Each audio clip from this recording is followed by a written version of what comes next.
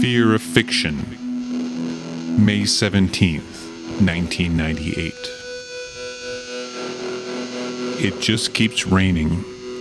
Sometimes I think it will never stop. It stopped for some time yesterday, but then it just continued. I am in my house. There is music blaring, but I am thinking of turning it off. He is thinking of turning it off. The TV is also on, but that is even less interesting than the music. He thinks for a while, then turns off the music. He gets something to eat, even though he isn't really hungry. Why is it like this? Days go by. He turns the TV off, goes to the store.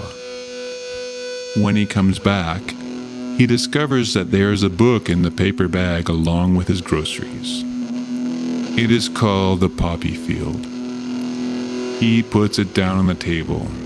He doesn't remember the last time he had a book in this house. The book sits on the table. It doesn't move. The Poppy Field. What does it say on the back? He doesn't read the back. He just sits down in a chair and gives some thought to how it might have come into his bag. Perhaps it was a free thing that the store was giving away, or maybe somebody who had paid for it before him had left it in the checkout pit and he had picked it up by mistake. No, it was probably that pimply clerk who had packed it into his bag. What did that guy know about packing bags, right?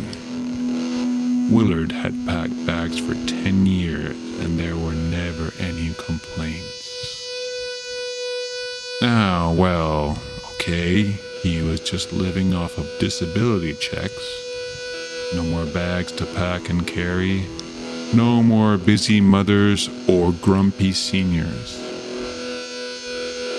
Oh, he was practically, well, a bedridden grump himself already. That book had probably come from that tub of lard who had been in line in front of him, he decided suddenly. How revolting. I know what I'll do. I'll call Mom. She's real smart. She reads lots of books in the home, he said out loud. Then picks up his little pocket recorder and says the words again. He picks up the phone and dials the number of the home. A voice on the end of the line finally comes on. He is connected with his mother. Max, is that you? Yes, it's me, Mom. Hey, I want to know. You ever heard of a book called The Poppy Field? You read a lot of books. You would know about that, huh? Never ask me about the book again, Troy. I gotta go. He hears a metallic click. The line is cut. He sits down and thinks for a real long time. Then he realizes that there are bookstores in town, or at least stores where they sell books. Maybe he'd ask there. He knows this one girl he went to high school with. She's still in town and she works at one of those places. He dials a number. Hey, you got a book there called The Poppy Field? Yeah, I want to know. What's it about? What? You don't have it? You never heard of it? Anybody else besides you work at that store? He tries another place. The girl has heard of it, but doesn't know what it is about. Likewise, the people in the supermarket have no clue what it is about, whether they had sold it to him, or even if they'd ever stocked it. Idiots, he says, first to himself and then into the recorder. Out on the street one day, he asks a passerby, a stranger, if he has ever heard of that particular work, and if he has, what it is about. The man, a frigid-looking character, looks at him icily, then begins to speak. That is a frightening tale, a tale of greed and racism and pure love. A town exists in the middle of hell, where it is the custom for girls to be sexually initiated by their fathers, boys by their mothers.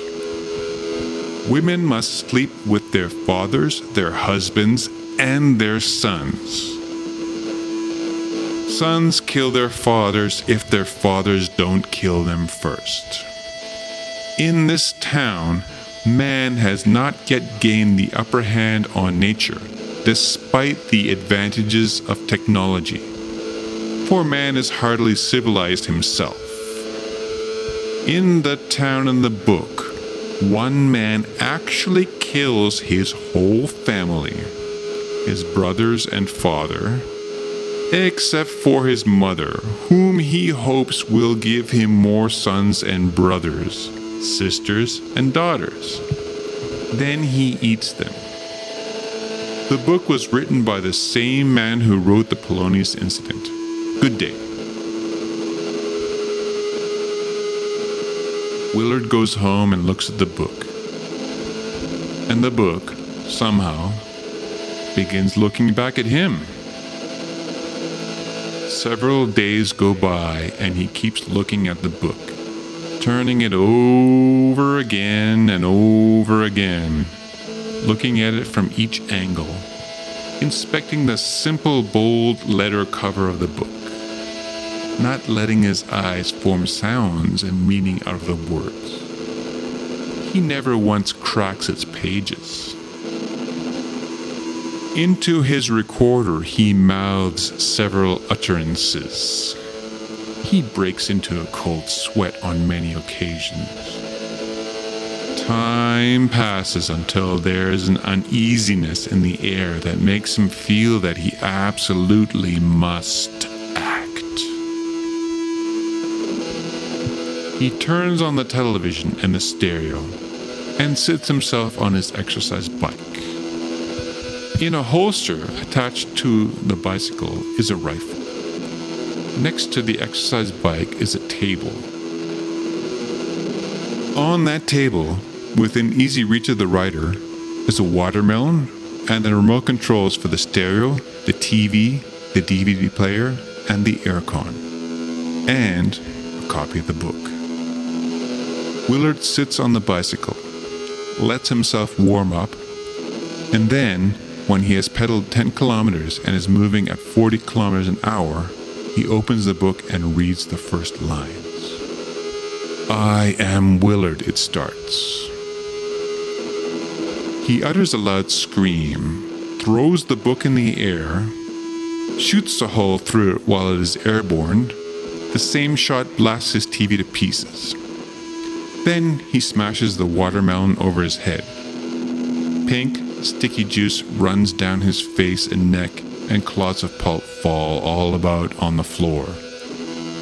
Willard has been afraid to read books all of his life, and he will always be afraid to read books, because you never know what they could say.